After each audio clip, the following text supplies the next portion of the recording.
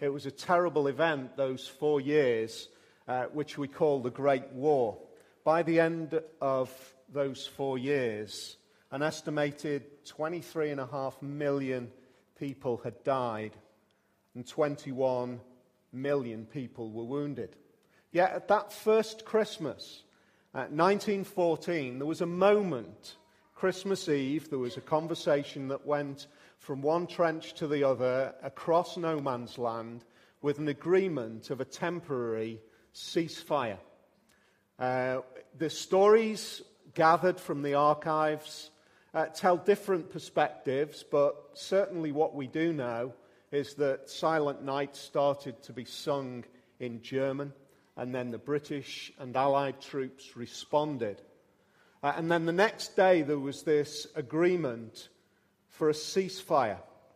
And there in no man's land, in the middle, if you like, where blood had previously been shed, there was a game of football, there was the swapping of presents, there was conversations. And yet, within hours, that whole thing was reversed. I find it amazing. I find it amazing in a couple of ways. Firstly, that in that tragedy, somehow, when men and women are at their absolute lowest moment, somehow, even at that point, the Christmas message became incredibly important. I reckon it became more important at that moment than probably it ever had done before.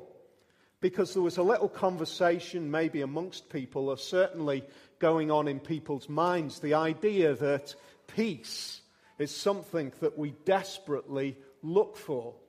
And we all know that in some way, Christmas talks about peace. The tragedy was that hours later, literally, battle was raging again. By the following Christmas, it's estimated that a further 10 million were killed, wounded, or lost in action. So between those two Christmases, there was huge tragedy. So we talk about the idea of peace at that moment in the middle of no man's land, but it's connected to the Christmas story because we talk about peace on earth so much when it comes to Christmas, don't we? It's a time when we hope it's going to happen. And yet, I reckon in lots of ways, that idea brings us a number of problems. The first problem that I think we see is the idea that we don't actually see peace, do we? We don't see peace in our world now, tragically. And yet it all goes back to that very moment where we hope for peace. The moment which is actually centered around a single event of the birth of one baby. 2,000 years later, we're still remembering it. Verse 7 of our first reading says this: "She gave birth to her firstborn, a son. She wrapped him in cloths and placed him in a manger because there was no guest room available for them." Here's this peasant girl who has a baby in a little backstreet town which is not really a significant part of the Roman Empire at all. And yet 2,000 years later, that single birth, that single event is still celebrated, is still recognized, is still remembered. It was just another birth for all intents and purposes. And yet, here we are, gathered together this evening. We're singing carols that have been sung for so many years. We're reading words that have been read for the past close on 2,000 years. And here we are remembering that same event. But I think I want to throw out, we've got a problem. Because we've got a problem, it seems to me, that the promise of peace doesn't seem to be delivered. That's the first problem. The second problem, I think, is a problem of declaration. The second reading that we saw started like this: and there were shepherds living out in the fields nearby, keeping watch over their flock at night. An angel of the Lord appeared to them, and the glory of the Lord shone around them, and they were terrified. So here's this moment where it seems the Bible is trying to say to us something dramatic is going on. There is a massive declaration that is being made. It's a declaration which is strong enough and powerful enough and significant enough to be shouted by the hosts of heaven. So that, if you like, the idea of eternity for a moment breaks into this world and the declaration of a birth is made. But I want to look at that and say, look at the problem of that declaration.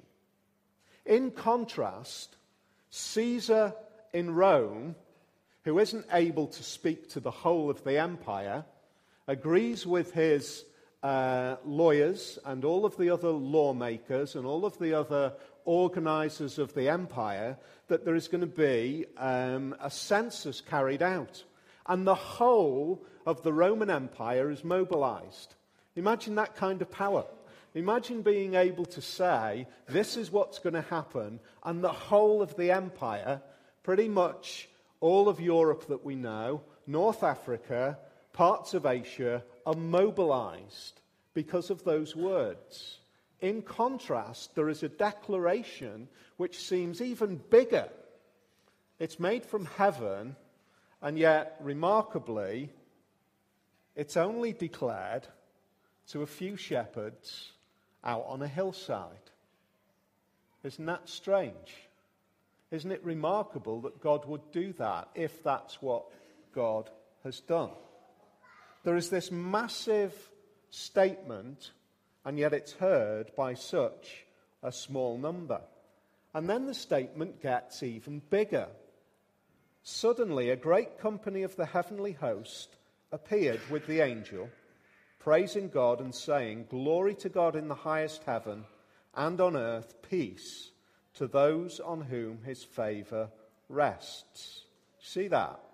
On earth peace. That's where we get the idea of peace, because it's said at this moment by those heavenly beings. It gets even bigger, the declaration. It's heard by just a few. Surely God would make it more obvious, wouldn't he? If he was going to make a statement like, "My son has come into the world," surely he would make sure that everybody heard.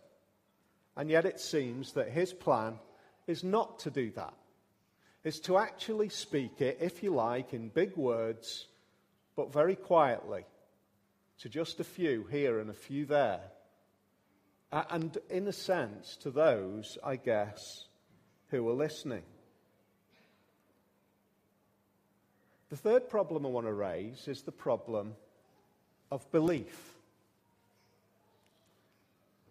The Bible's making the most massive claim here.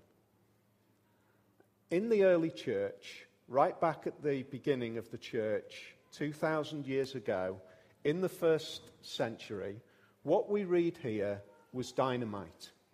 We read the declaration that's made, and we see it here, that the angels say, "Glory to God in the highest, and on earth peace to those on whom his favor rests." Today, in the town of David, a Savior has been born. He is the Messiah and the Lord. Those three things. He's the Savior, he's the Messiah, and he's the Lord. I guess if we were kind of first century Jews hearing that, that was like light the blue touch paper, throw it in and stand back, because that is just a bomb going off in our minds. The idea of the claim that Jesus was the Messiah. What did that mean? For thousands of years, God's people had been promised a Messiah. Right the way through the history of the Jewish people, there was the idea that there was a coming Savior, somebody who was going to save them, somebody who was going to break in and free them from their captives. Well, after all, they were under Roman occupancy. at this moment in time. And in the first century, we see this being said. Jesus is that Messiah who's been promised all along. He's your Saviour, and even more, we read, he is your Lord. At the end of the day, I guess that gives problems for all of us. It gives a challenge because it is making an immediate claim. It is demanding of us that we confront the question, who was Jesus? Who was he? I was watching, in fact, we mentioned it last week. We'll tweet it out again this week so that you've got the link. We were thinking last week about an interview that was given of Bono, lead singer of U2, who's questioned about his faith and his understanding of who Jesus was. You see, a lot of people, I guess, think about the idea that Jesus was a really good guy. He was just a good guy, and he confronts that and he says, I actually believe fundamentally that that's impossible. Jesus couldn't just be a good guy. What he actually asked of people, the claims that he made to actually be this Messiah, to actually be this Lord, which is what he later went on to say, are either the claims of an absolute deceiving, horrible person, or they are the claims of a complete madman. Or, as Bono says, they're true. It can only be one of those three. It can't be good. Because after all, it's making ridiculous, outrageous claims. And he put it like this. He said, I've become convinced that the claim of Jesus to be the Messiah, to be the Lord, to be the Son of God, which after all is why this declaration is being made, I've become convinced that it's true. And the reason that he became convinced of that, or at least one of the reasons, was this. He became convinced that the idea that over the past 2,000 years, millions and millions and millions of people have embraced that idea, have become disciples of Jesus and followers of this Messiah across the whole of the world. And he says, I'm convinced of that because I fail to believe that they could be following a madman. I find that a really interesting thought. And fundamentally, it gets right to the heart of the message of Christmas. Who is Jesus? Is this baby who is born actually the person who is claimed to be? And does that birth, and does the idea of peace that he declares, or that is declared over his birth at this point, does it actually say something different? Does the peace that is being declared about Jesus mean something more if he is who he says he is? Well, yeah, World War I reminds us that we have written deep down into us a basic human instinct for the desire for world peace. The war that ended all wars, as it was described, did not prove to be the war that ends all wars. Sadly, there have been so many who have given their lives since. We are so thankful to so many who have stood in the face of opposition and made the ultimate sacrifice so that we might be free. We value that. We are thankful for that. But the words of Jesus at his birth, or the words declared over Jesus at his birth, just don't seem to ring true. Unless it means something different.